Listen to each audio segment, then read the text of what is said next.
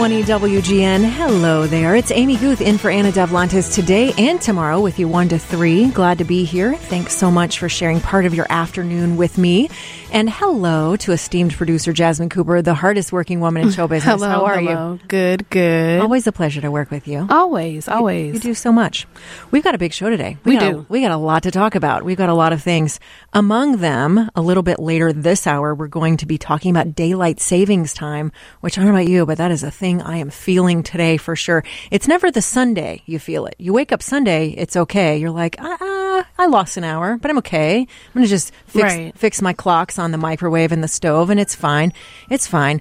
It's the Monday after where it's you're so like, glue outside too. And I was just going to say, and the weather does not help. It does not help at all. I'm like, oh, I got to caffeinate because otherwise people are going to snooze on me if I'm like, So we're going to be talking with an expert. We're going to be talking a little bit about that with Nexstar Washington correspondent Kelly Meyer to share her expertise on this very topic. Because you know what? There's more to it than you think. There's a lot of things at stake. There's health issues and considerations. There are economic issues and considerations.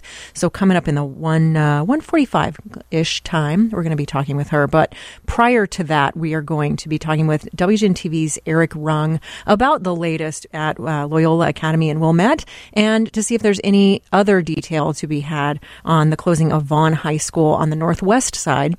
We want to keep everybody up to date on that. But another thing that's kind of emerged, I think, that John Hansen and I were just talking about a little bit that I think is really important. We're going to be talking with somebody who is in the mental health space because there's so much to grapple with right now. There's a lot of headlines and a lot of news that can be a little overwhelming right now. We're talking about coronavirus. We're talking about the markets. We're talking about, all this stuff.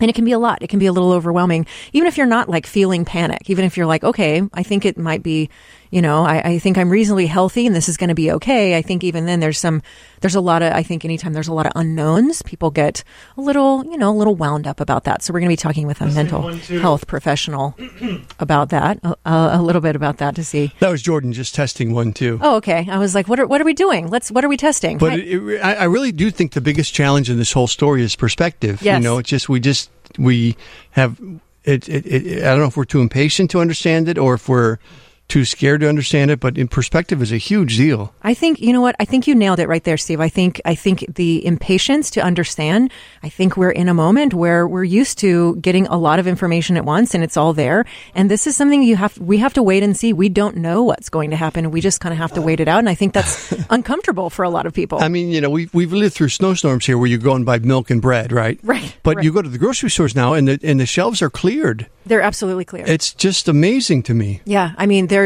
are no Clorox wipes. There's no Clorox bleach. There's none of the Lysol spray. There's no hand sanitizer. I mean, it's really, really empty. So it's like, it's on people's minds. I don't know about your grocery store, but mine has a sign up now that says over the toilet paper and paper towel section that says you can only buy 6 rolls at a time. Yeah, we saw that last week at Costco at some stores where you couldn't buy toilet paper. You couldn't buy hand sanitizer. I don't quite get the toilet paper thing. I know. I mean, I just don't understand that. I mean, fair enough. If indeed anyone had to quarantine in their homes for preventative measures, that's something you don't want to be without, for sure. Right. But we had an Airbnb in L.A. last week. We were without it, but we survived. Right. You made it. You've survived that ordeal, Steve. Good job. Yeah. So a lot of stuff. It was hard. I know. All of our thoughts are with you in this time. Right. But yeah, there's a lot of considerations. So we're going to be talking with someone working in that mental health space because I think even just sitting with unknowns can be really, really challenging. Not to mention, if maybe you're out of an abundance of caution, if your school or workplace has closed down or is saying, hey, you need to be at home for 14 days, just monitor for symptoms, see what's going on. Even then, there's some challenges there of kind of not knowing those unknowns, what you might want to consider. So that's why we've brought in a professional. In the second hour, we're going to be talking, it's Money Monday, of course. So we're going to be talking with a financial professional about the markets and what we've seen so far today and what that means for us, right? We can talk about the markets, but what does that really mean for our own households and our own pockets? So those are all important considerations. And then we're going to, of course, talk about trending stories, but also about keeping ourselves well. Even just generally in cold and flu season, talking about keeping your immune system high, that's really important. Like one thing that stuck out in researching that a little bit, one thing that stuck out really quickly was, maybe now's not the time to be like stress drinking. Everybody, I know everybody I'm connected to on social media has made a lot of jokes like, oh, there's not enough wine in the world to handle the news today. But you know what? Might want to be laying off that, because a combination of, daylight savings plus concerns and keeping your health high and good. Not the time to be boozing. So the president has, downplayed the significance of it and says there's plenty of tests around and things, and you can be critical of that. Yeah. But he was tweeting out today about the fact that how many, 30, 70,000 people die every year of the flu. And, yeah, I saw that. And I don't think that's an illegitimate question. Like, how does one match to the other? Well, I think simply that one is past tense and one is current. Well, but we're in a bad flu season, too. Indeed, we are, which all the more reason we should keep our health up. I think right. Especially as we're doing this to keep from taxing the health system in the state unnecessarily and the country, I think it's important for all of us to be healthy. So lots of things to talk about. We are going to take a break. When we come back, lots of things to do here on 720 WGN.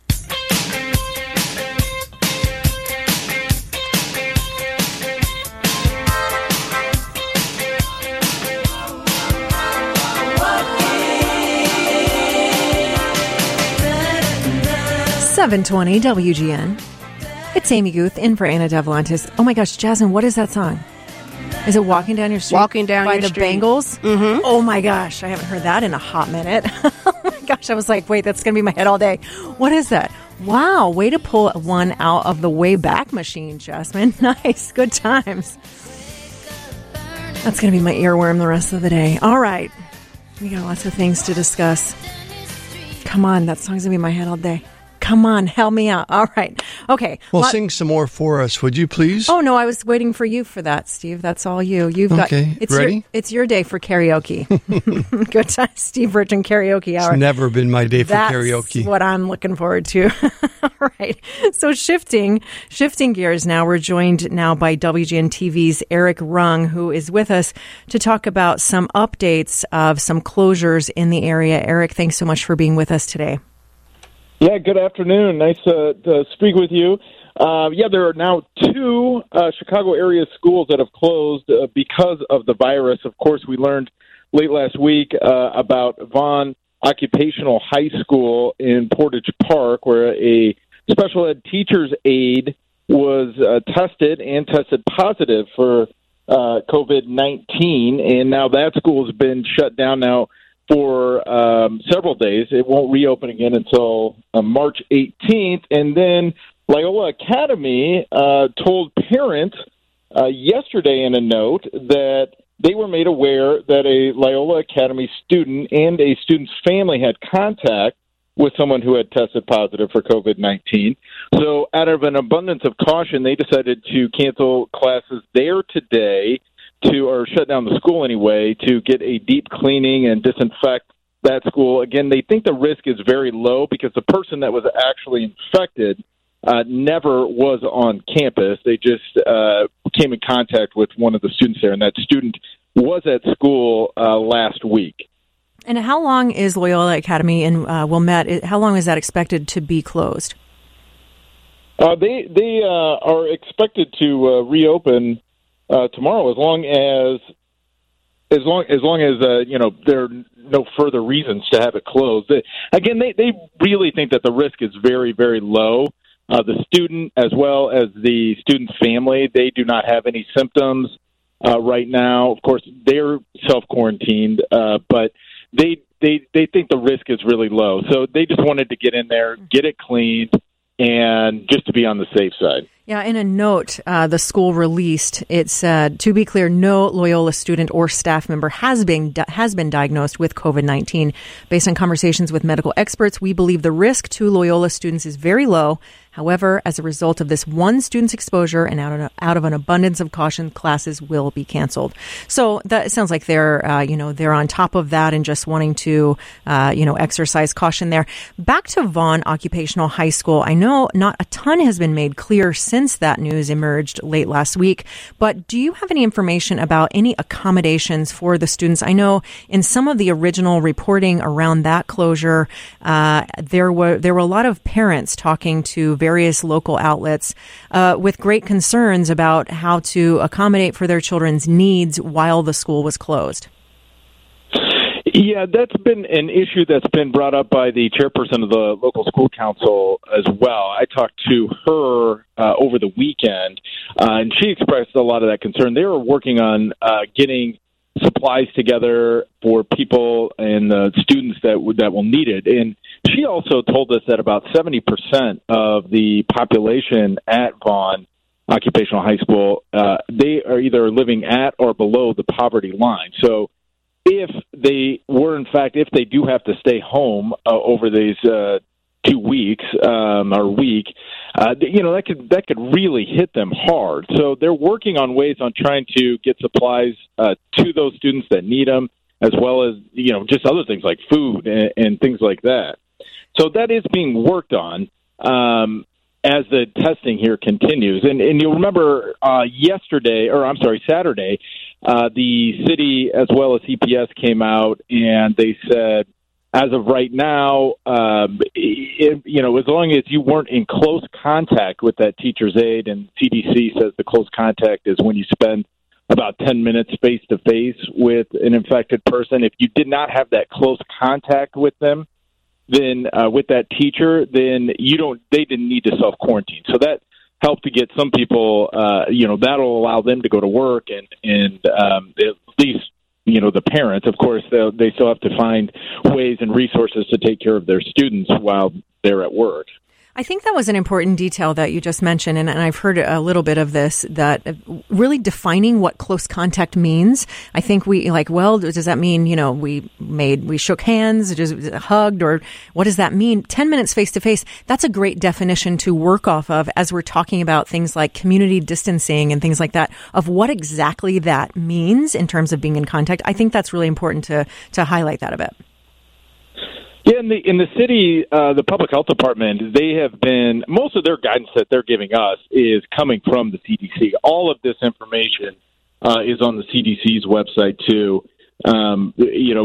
Really explaining in great detail. Now, my definition that I gave to you about a close contact here, the CDC's website, you can find a ton more information about that, but that's just kind of the general guidelines as far as what close contact is being defined as by the CDC. Yeah, indeed. Well, we're here looking today at another event canceling at McCormick Place. Certainly, we're watching the stock markets, but late Friday, Pritzker, along with Mayor Lightfoot, was making an appeal to insurers to make sure that Illinois residents are covered in this, and Blue Cross Blue Shield responded to that and agreed to do that and make sure that anything deemed medically necessary would be covered by insurers. But I think there's so many questions about this and so many different pieces of this kind of swirling around. So I think it's really, really good to talk it through and get good, solid information. So I really appreciate you taking time to talk it over today.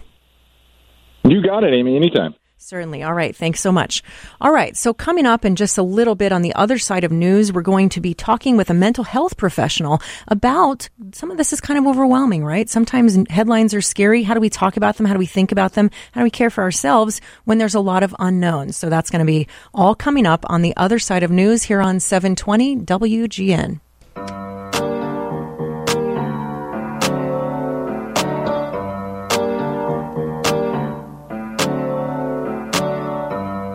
.720 WGN. It's Amy Guth in for Anna Devlantis. Thanks so much for being with us this afternoon. I appreciate you sharing part of your time. All right, so we're joined now by Elizabeth Scrivner, who is a licensed professional counselor.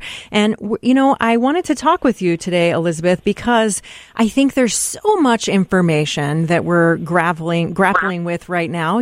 There's a lot of information, and some of those headlines are kind of scary. And we don't know what we don't know, so we kind of have to sit with a lot of unknowns right now. And so I want to talk with you about the mental health piece of that, and some considerations and maybe what steps people could take to just kind of maybe take a breath and maybe help themselves in processing all of the information. Thank you so much for having me today. I really appreciate it. Certainly. I'm glad you're here. So what can you share with us? So one thing that I want people to look at during this time with all of the information that's coming in is possibly some, what word am I looking for? When you filter it, now I'm really going to make it fun for you all and all your listeners. Filter, there we go. When you filter your information. So if you take it from all the news stations and you take it from all the radio stations and then you take it from all the social media, you're just putting undue stress on yourself.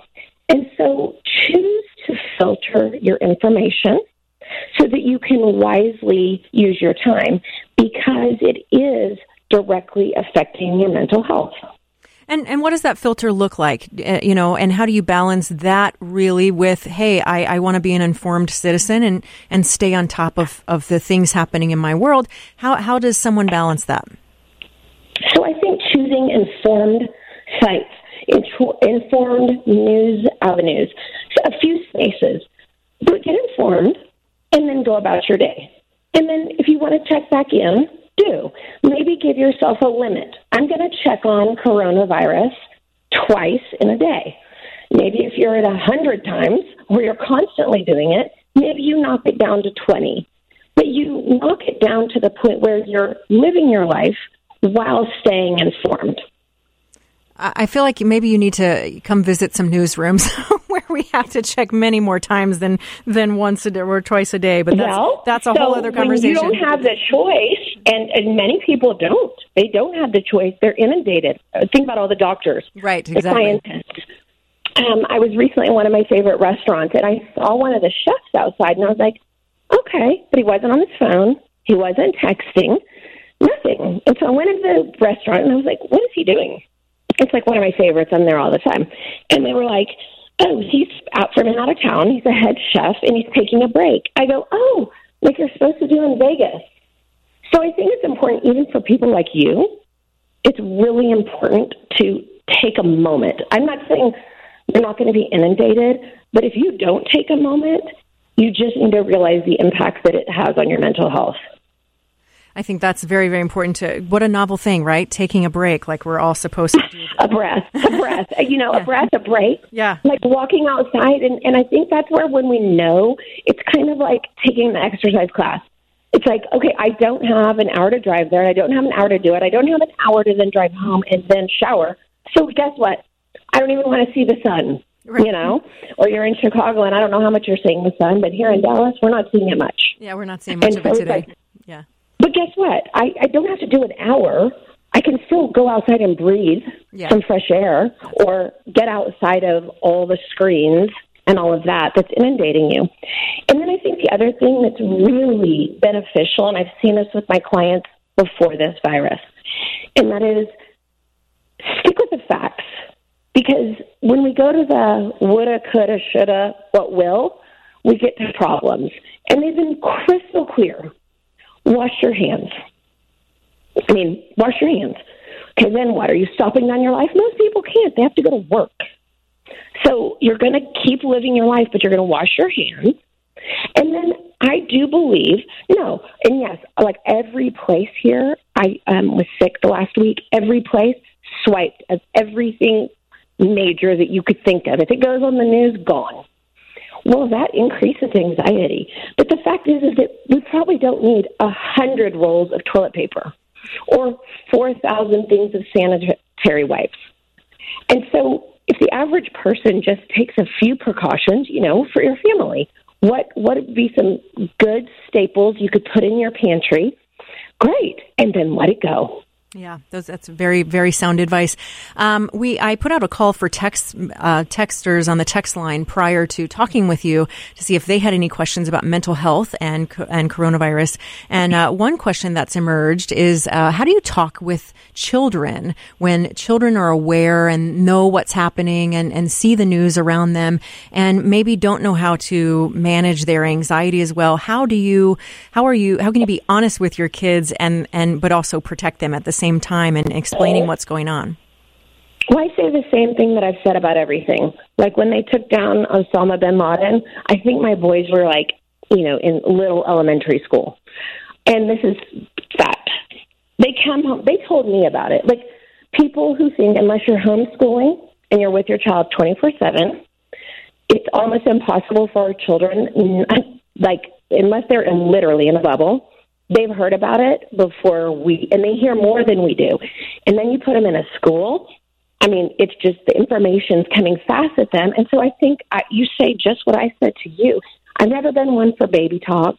I've never been one for skirting issues. Yes, there's coronavirus. Well, what are we going to do about it? Well, here's what we're doing today. Why don't you boys who are now 16 and a half take off your shoes and wash your hands for once?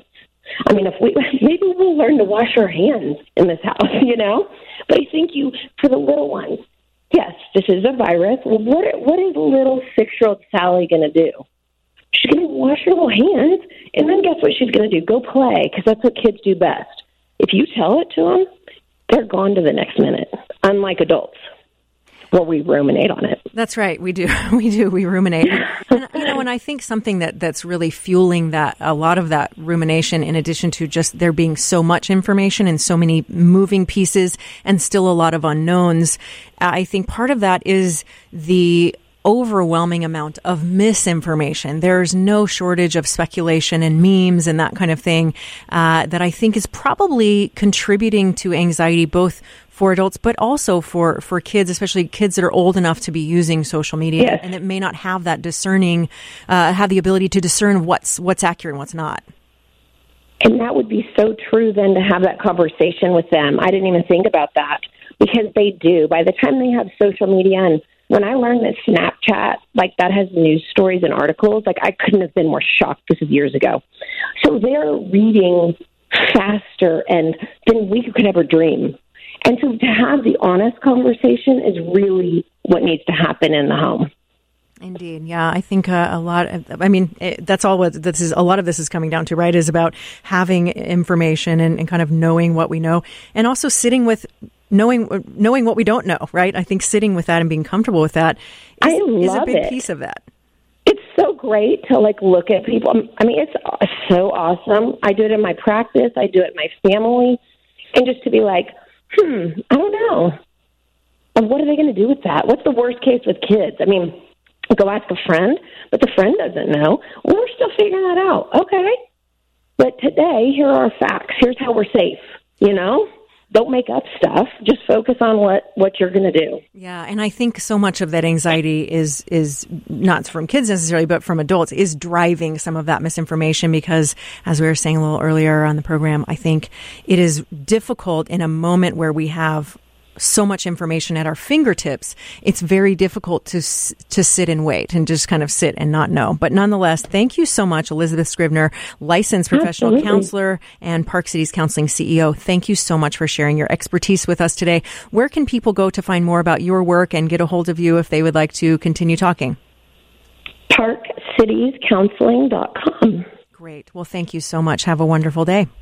You too. Thank you. Bye. Thank you. All right, we're going to take a little break. On the other side of this break, we're going to be talking about daylight savings time. Lots of stuff there, more than I realized. Indeed. Back in just a bit here on 720 WGN. Amy Guth in for Anna Davlantes. Thanks for being with us today, with you till 3 o'clock, and then back again tomorrow, 1 to 3. I don't know about you, Jasmine, but I know Sunday after daylight savings is kind of okay, right? And then it's the Monday after. Oh, yeah. That's when you feel it. Sunday, you're like, I slept in a minute. It's okay. However, yesterday was gorgeous. It really was. Gorgeous. I was kind of working all day, but I was like, oh. Yeah. It's beautiful outside. It's beautiful. Yeah, it's nice. So here to talk about that with us, we are joined by Nexstar Washington correspondent Kelly Meyer to talk all about daylight savings time. Kelly, thanks so much for being with us today. Thank you for having me. Well, so talk to me about daylight savings time. We think about it as just being kind of an inconvenience, and then, oh, wait, which clock did I set? Which one's right? All of those kind of things, and maybe losing us a little bit of sleep. But in fact, there are some other pretty serious things attached to this when we're thinking about economic and health issues. Yeah, absolutely. And I think maybe some people don't think about, we have the power, or Congress has the power to change this if they get enough support and pushback from people who are saying they don't want to switch their clocks anymore and change it on all their appliances and cars and things like that. And they could maybe push for this change. And like you said, there are, disadvantages that come with it as well. I was talking with Florida Senator Marco Rubio, who's pushing for a bill here called the Sunshine Protection Act that would make daylight saving time permanent across the U.S. And he was saying that doing this would reduce car crashes and car accidents. It would reduce risk for cardiac issues, stroke, seasonal depression. It would reduce the number of robberies.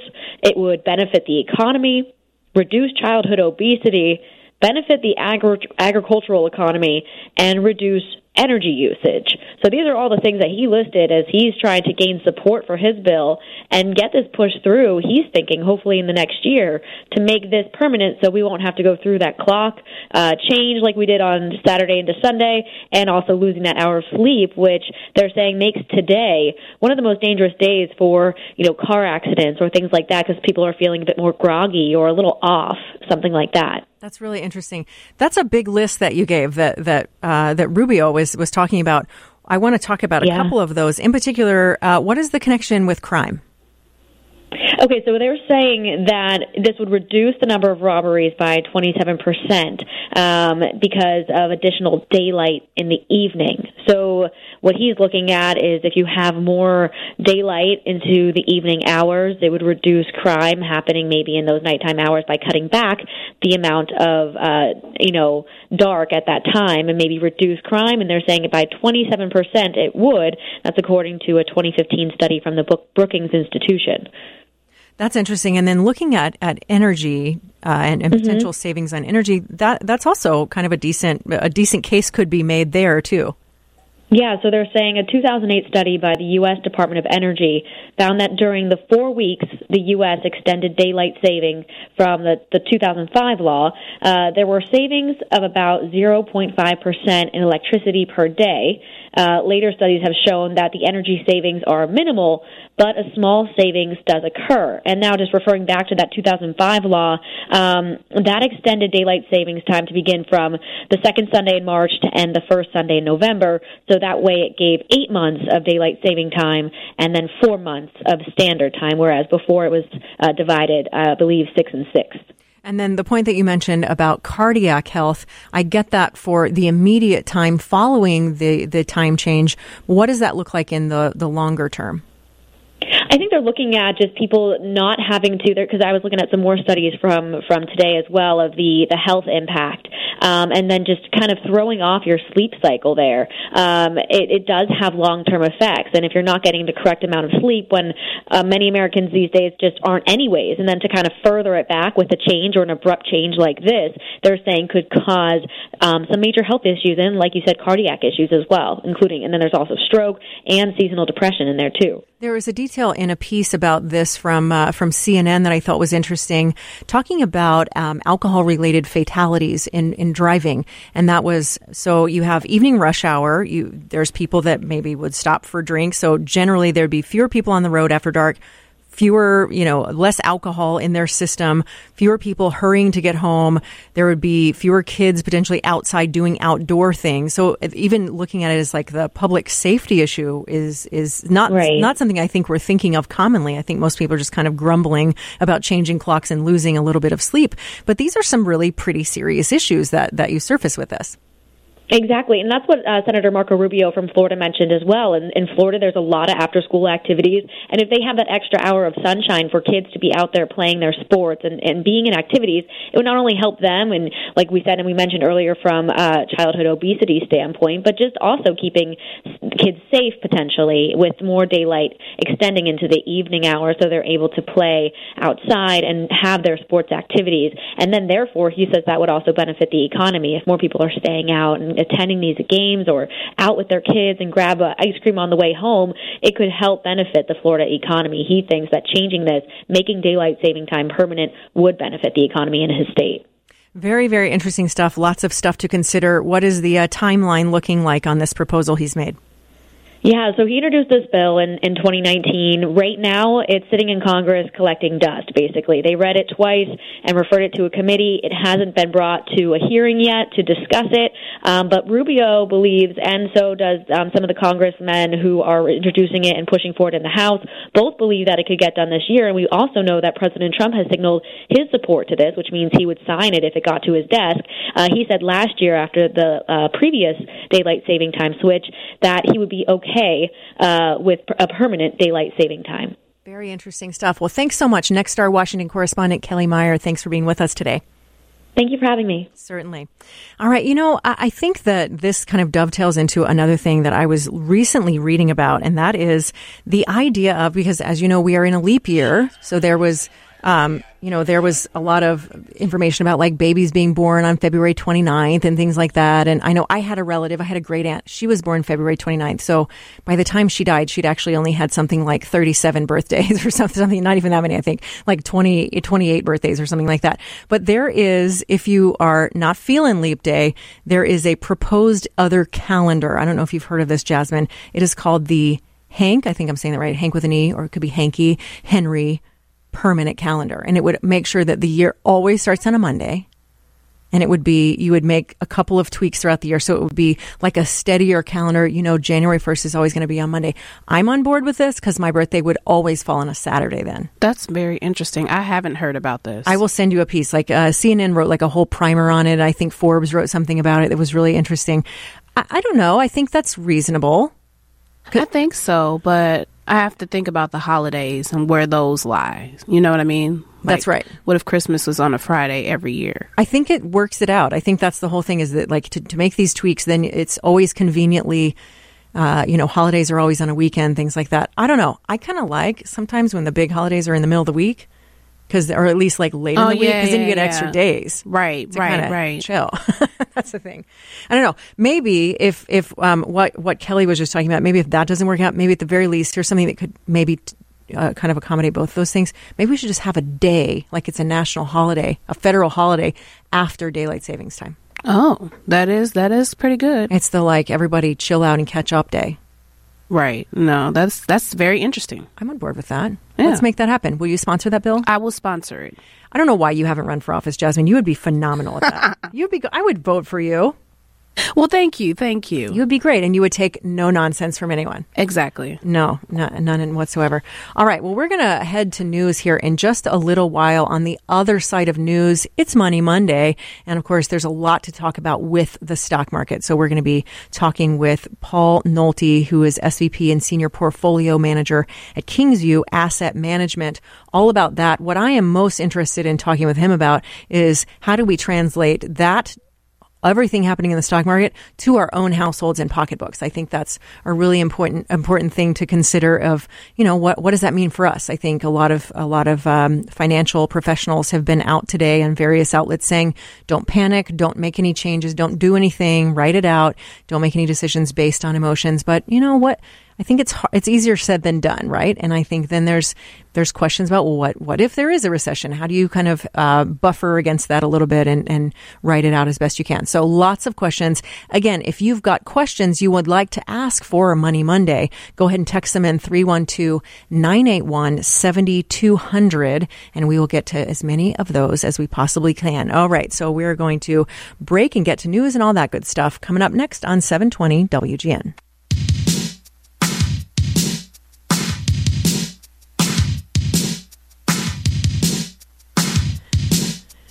.720 WGN. Hey there, it's Amy Guth in for Anna Devlantis today. Wow, Jasmine, you are playing all the hits of the 80s today. Try. Good ones. I'm gonna be in like classic MTV mode the rest of the day, thanks to you. You're welcome. A Phil Collins throwback. I don't know what's next, like Peter Cetera, maybe something like that. Pat Benatar. Stay tuned. for more.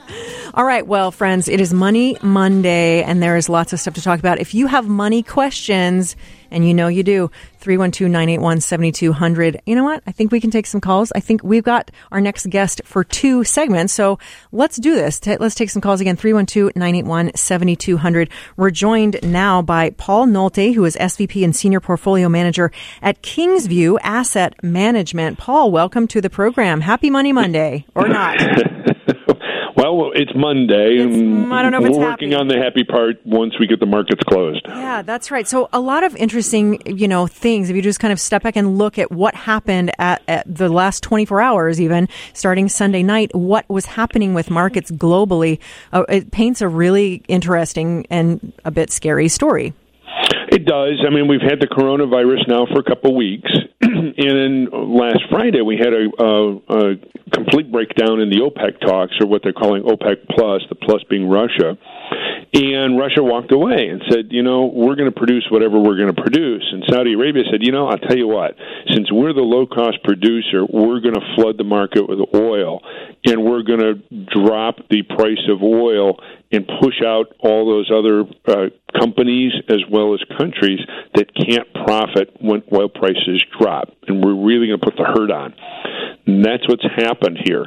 The fallout from that is you have a lot of companies in the United States and also around the world that have relied on debt to keep their operations going and such.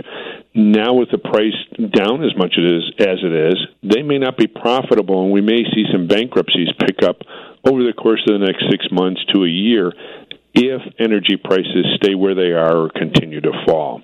And that is really the worry compounding the coronavirus issues around the world. So then fast forward to the markets opening this morning, and some things happened this morning that we do not see often. Talk me through those. No, and actually this is an outcropping of the crash in 1987. And so what happened at the open is overnight the futures are only allowed to go down 4.5%. So they hit that limit, and that was it. They stopped trading that product. When the markets opened, they were allowed to drop 7% at the open, and then they have to stop for 15 minutes. Everybody take a deep breath, and then they reopen.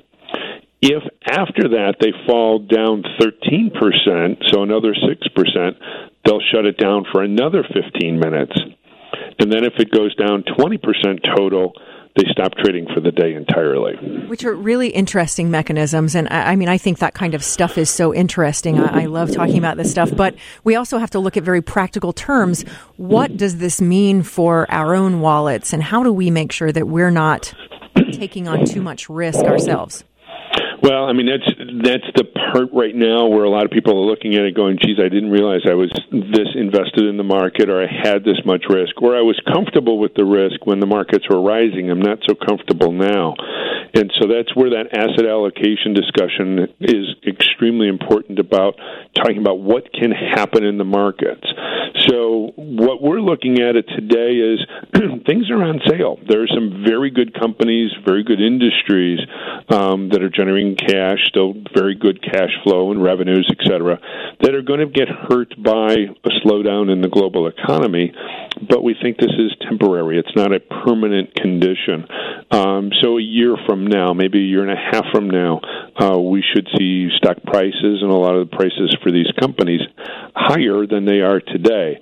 But we have to get through that, and that's a very, very tough thing to do when you're looking either at your statement once a month, or if you're looking at the screen every day and looking at those losses. Right, and that's where those conversations come in about not making emotional decisions and averaging out over a month or a year to really have a more accurate picture of your portfolio. Absolutely, and one of the things that we've talked about in the past too is taking those gains where you have them and reallocating back to whatever your allocation is. So at the beginning of the year, equities are probably overweight relative to your bonds because equities did so well last year. Take a little bit of money off the table, buy some bonds. Now that we've got almost the exact opposite, bonds have done extremely well so far this year, equities not so much, and so this may be an opportunity to take a little bit of money off the table on the bonds and use that to buy back stocks. And again, if anyone wants to call in 312-981-7200, we can take some questions for sure. One thing I'm wondering about is, we're having conversations with under the consideration of, what's in your portfolio, what are your goals, and what is your timeline towards retirement or whatever your next big purchases are. But what about households that are already, maybe somewhere in between outright struggling and deeply planning and well vested and in their retirement, things like that. What about, I think that's a big swath of people who are really worried about, hey, what does the future hold? How can the average household kind of buffer against maybe rough economic times? Well, and that's part of that allocation decision, stocks, bonds, and cash. How much do you have in each bucket? And the older you get, the more theoretically you should have in bonds, because those are the parts of the portfolio that don't move around too terribly much, where the equities really can swing. So if you're in distribution mode, you're taking parts of the portfolio out to make to live on, to augment Social Security or anything else that you may have. You're going to want to have a reasonable amount in bonds so that you can weather these types of periods without disturbing the equity portion of your portfolio, to allow for this storm to pass and allow for the equities to rise again.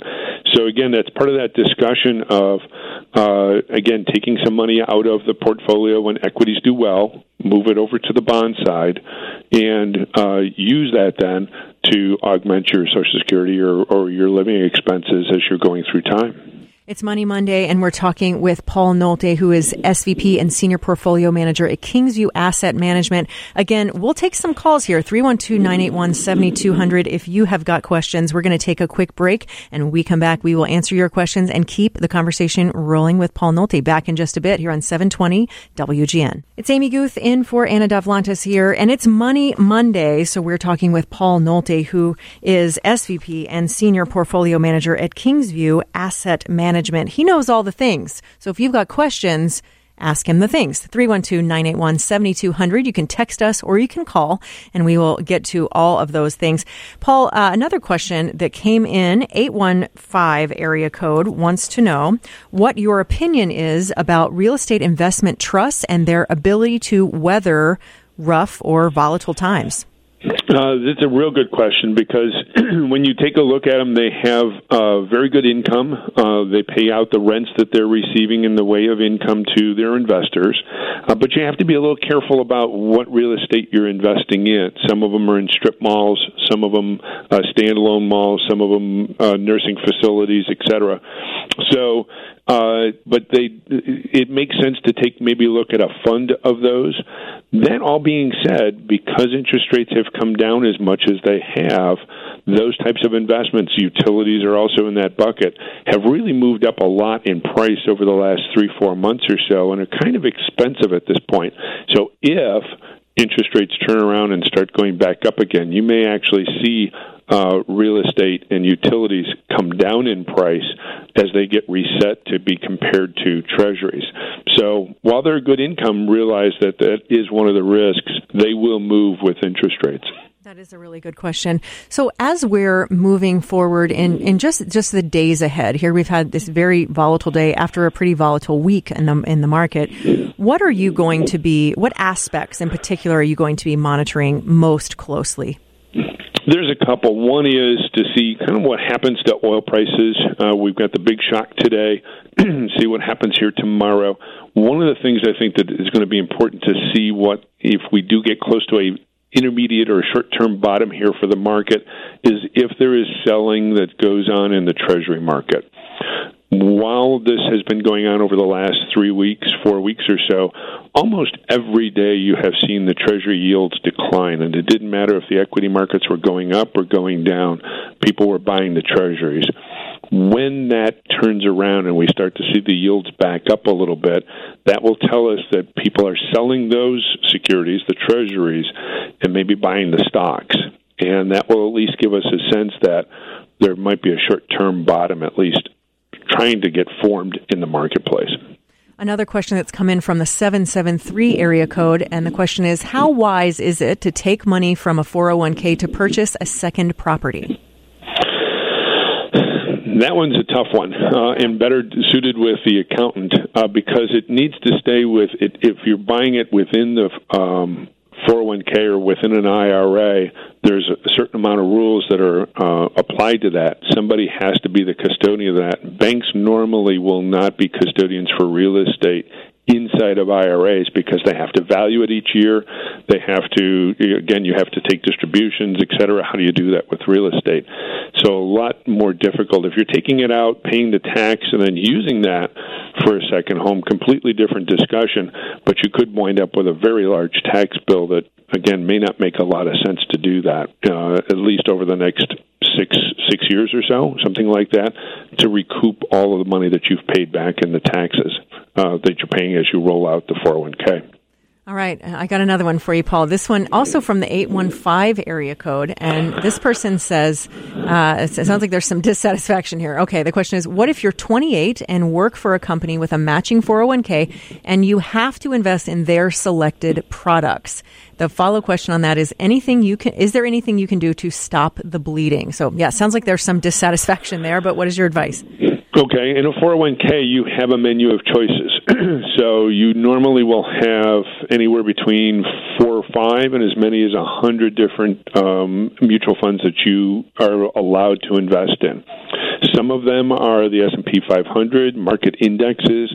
You will have the ability to put some money in bonds. So there should be a money market instrument or a fixed income instrument that you can put some or all of your money into if you want to completely avoid this and not have to worry about it. That would be a place to go.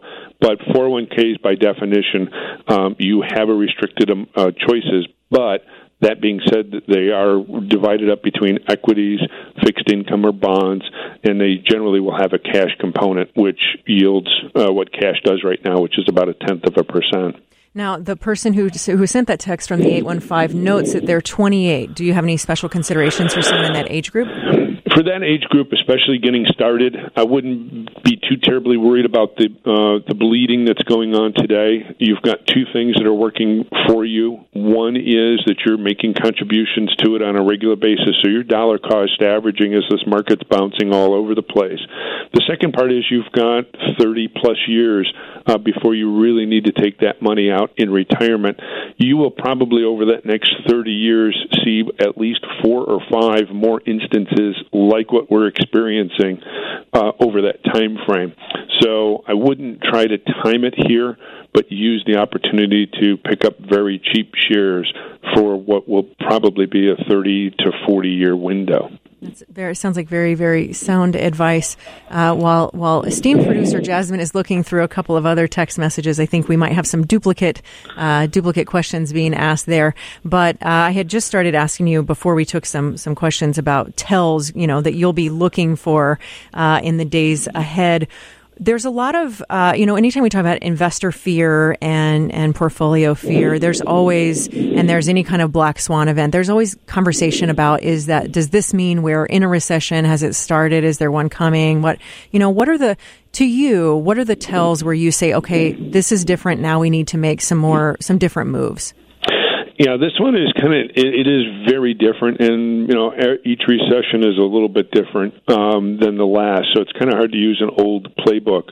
But this is, in our mind at least, when we take a look at this is not going to be something that's going to be industry damaging for a long period of time, similar to the financial crisis, which did a number on banks and brokerage firms in the housing market.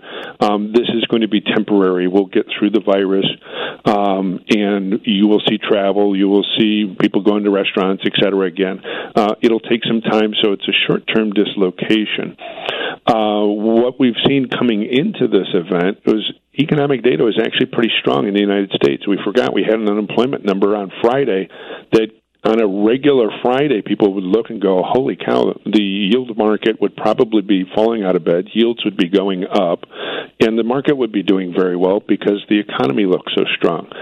So there's going to be probably 3 to 4 months of very poor economic data. I'm not sure if that would be recessionary because of more exogenous events than it is a buildup of inventories or a complete dislocation, which which is what you normally see in advance of recessions.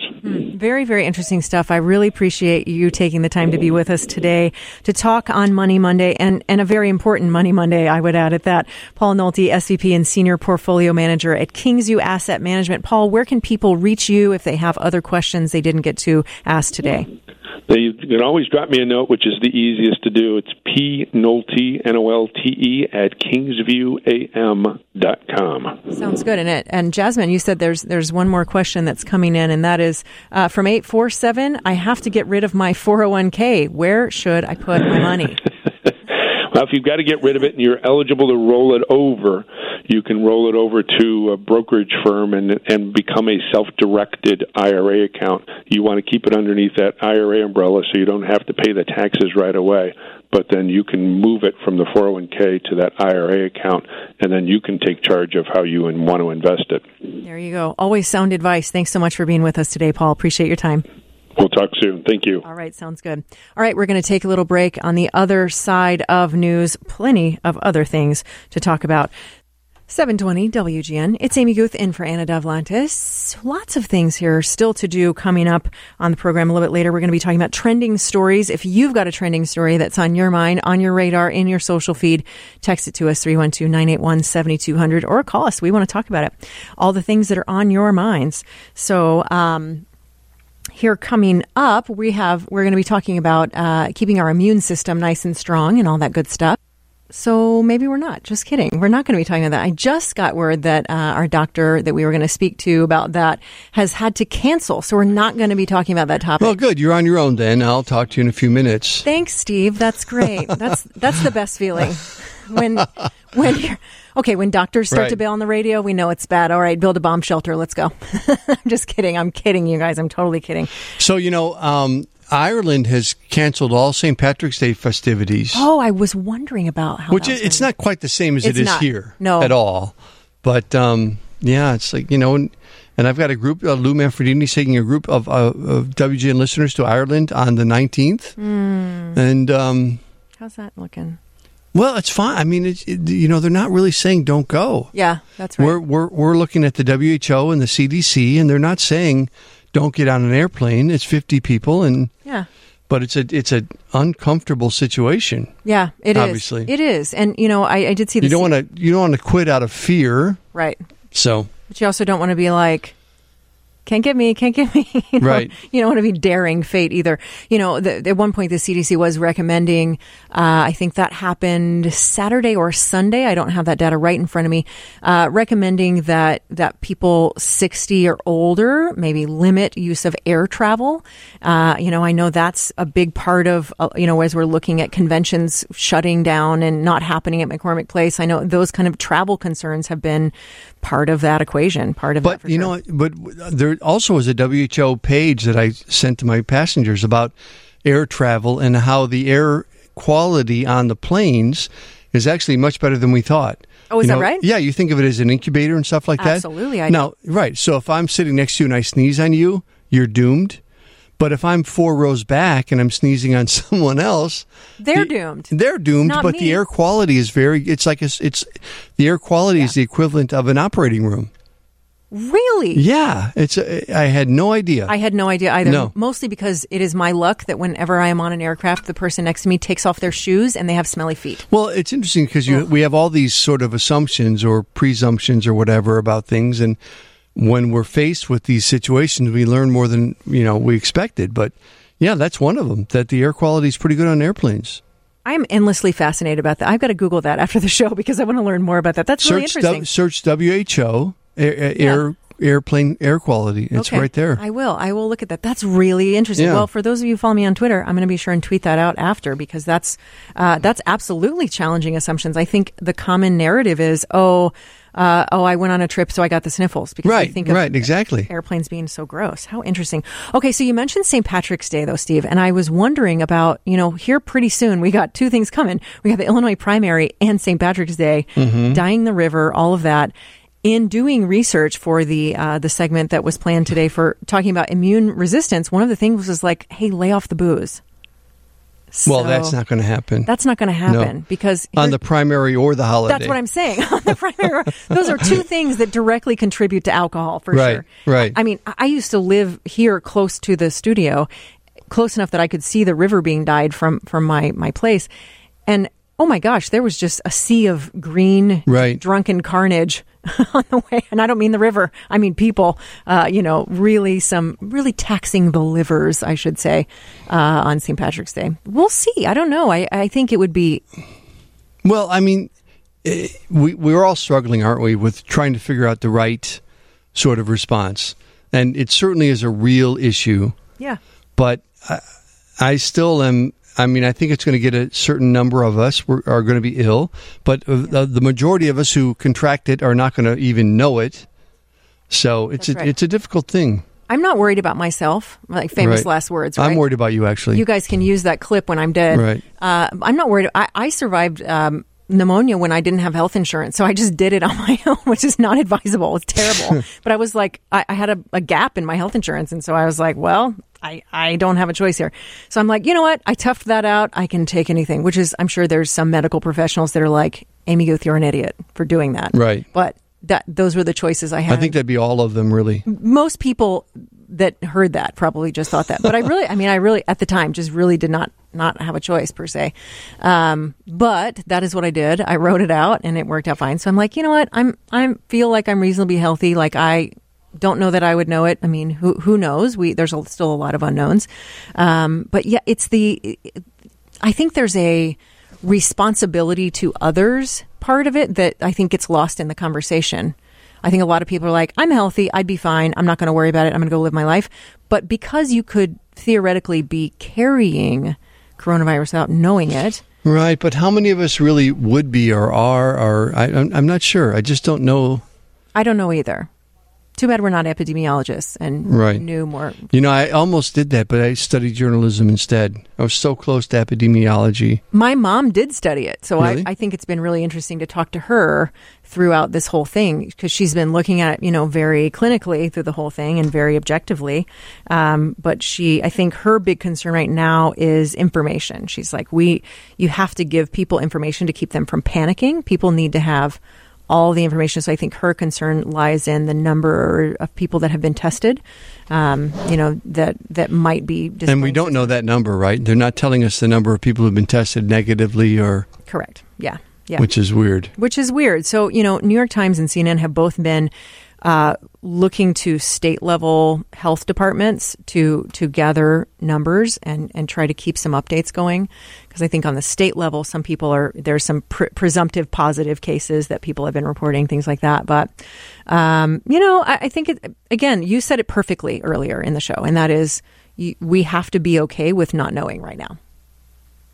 Right. I mean, and it's going to impact some people severely. But the majority of us, it's just not. Right. It's just not. Yeah. Again, famous last words, and they'll play this in the clip show to mourn us both, Steve. Right. That'll be that. I worry about my parents. My mom is obviously taking it very seriously. My dad's health is not good at all. And, I really worry about him just kind of like going about his day to day. Like if he were to, be in, and he's thinking of that. He's like, well, gosh, I went to Home Depot and there was a guy coughing and hacking. And I mean, even the flu could be a very big deal for my dad with his health concerns. So I think he's really thinking about this very hard of like, wow, how can I protect myself right now without being, ridiculous, without being, panicked about it. And, I have to be careful here, but, okay. The president tweeted out that there are 70,000 people going to die from the flu this year. And he's not wrong about that. And so I think he misses a couple of nuances of that, but he's not wrong. He's not wrong. That's and we don't, we're not going to cancel the St. Patrick's Day parade because people might catch the flu. That's right. But I think he's a couple things. One of them is he's talking about. Well, he's doing a lot of CYA there. I get that, sure, but by the same token, he's not incorrect. Correct. Absolutely. Absolutely. I think the complication I have with that is that he's talking about a past tense number. He's talking about an average in a past tense as opposed to something we still don't know what's going to happen. Right. Yeah, we still don't know. At this point, yes, the flu has killed more people in this country than coronavirus COVID-19 has, but it's not over yet. We don't know what's going to happen. It might vanish. It might.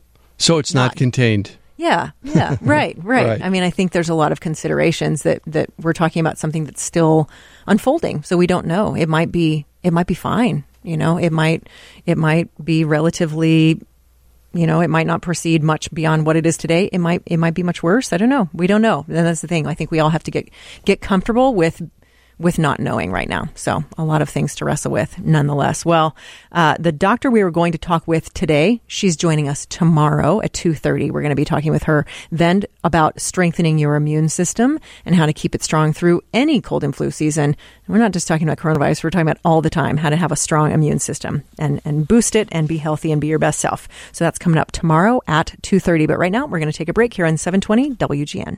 All right, so it is the time of the day that we move into the trending stories time, trending topics. And there is one story, I don't know if it's trending, but it was sure made for a little bit of, some smiles and laughs on social media amid some grimmer headlines that we've been talking about lately. And that was for a few hours on Wednesday, residents of a northern Italian town realized that something had happened and a local winery had caused 1,000 liters of ready-to-be bottled wine started leaking into the water pipes, which I don't think is, who wouldn't mind something like that happening? So the wine was 1,000 years old. Yeah. Did you say that? No, I said it was 1,000 liters. Oh, 1,000 liters. I'm 1,000 years old. I was like, wait, what? I just walked in. Okay, yeah. No, it was 1,000 liters of wine. Okay. So you're just like, I'm just going to go get a glass of water. Turn on faucet. It's wine. Right. What? I like that. I mean, I think I can make a case for that being a switch on most faucets. Could be a coronavirus extra there, I know. See, a lot of immune boosting conversation is around don't drink alcohol right now, like keep yourself healthy and sober and all that. But then there's the other of it's medicinal. It's for mental health. It's for coping. Wine has worked for the millennial, I think. When you think of a war battlefield, what do you think of? Right. Grab some whiskey and you dig the bullet out. Yeah, I think of dead people, but also sure. That. Okay. Also that.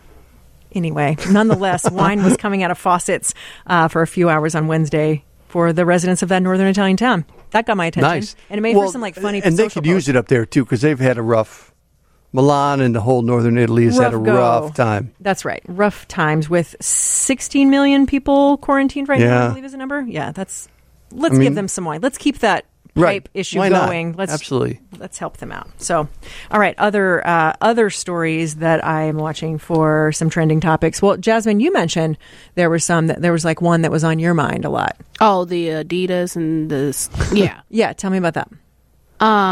I thought that the Adidas and the SpaceX is supposed to be doing something with shoes and sneakers.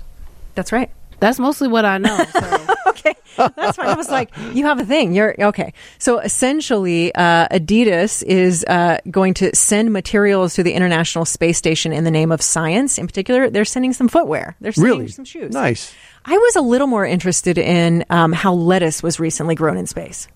And how was it grown in space? It was grown. It worked. And it was in a pod or something? Yeah, I mean, it looked like it was the vertical garden kind of thing that you would see here. I don't know how watering worked. Well, we're going to need that when the coronavirus chases us all off the planet. We're going to need somewhere in space. You're going to go with Elon Musk on that one? Yeah, I think, I'm just trying to tie everything together here. I don't know. I think I might take my chances on Earth rather than run off with Elon Musk and Jeff Bezos to space. Bring some balsamic, you'll be fine. I mean, I reserve the right to change my mind about that later, but I'm not locking down my official position on that, but we'll see. Okay, we were mentioning earlier the cereal that was floating around here. Right, the Peep cereal? The Peep cereal. I just put this on Instagram. On the box, it says marshmallow-flavored cereal with marshmallows. That's a lot of marshmallow. So it's like...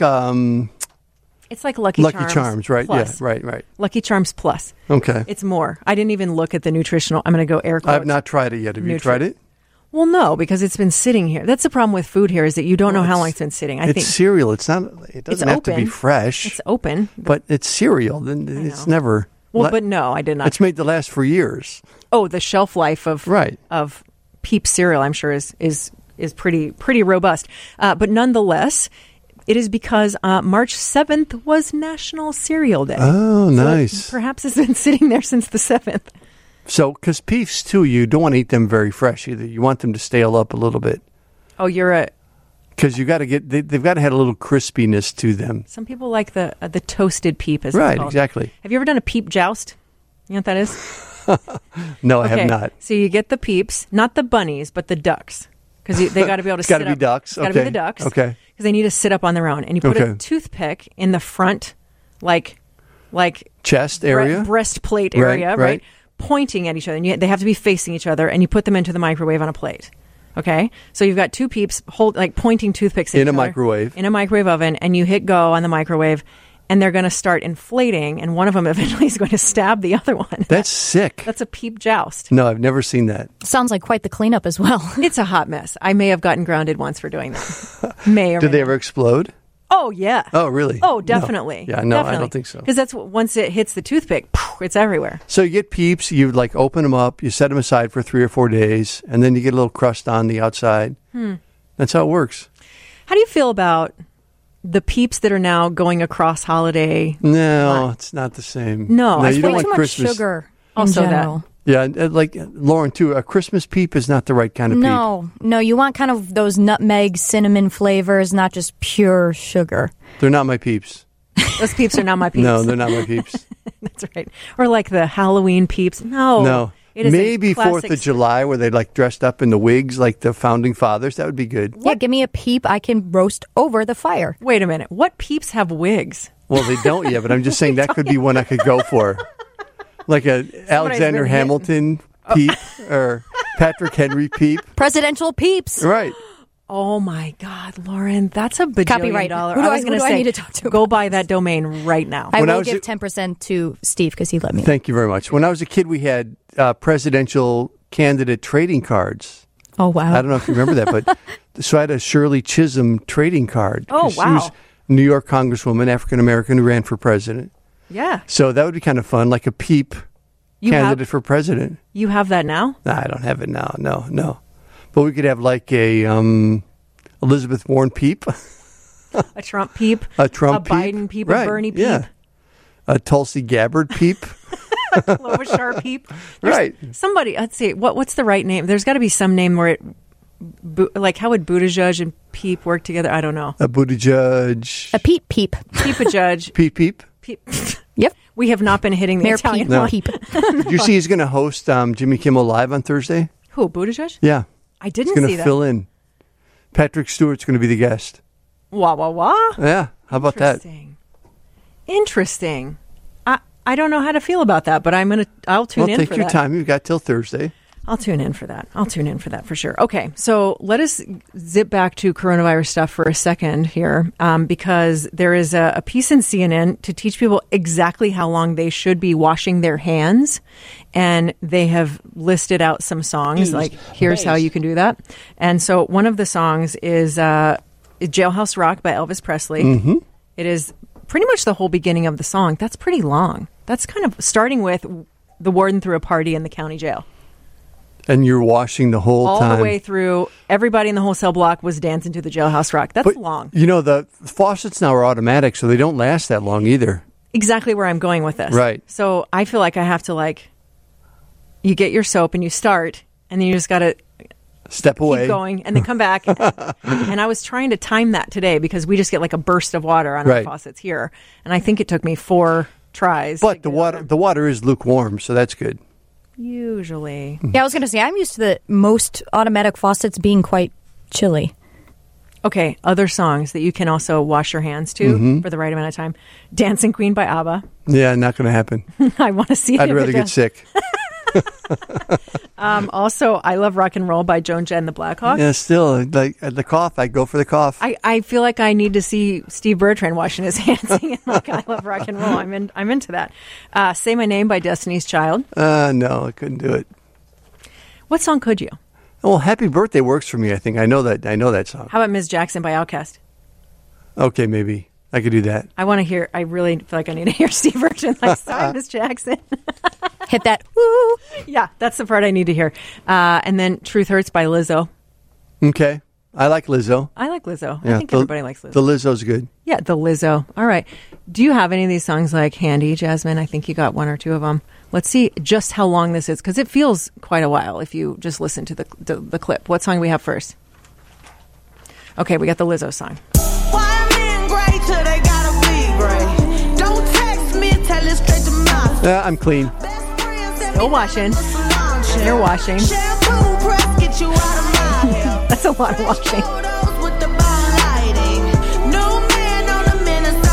I definitely have not been washing my hands long enough. I would have stopped by now. No, I'm so clean by now. That's a lot of hand washing. Yeah, it is.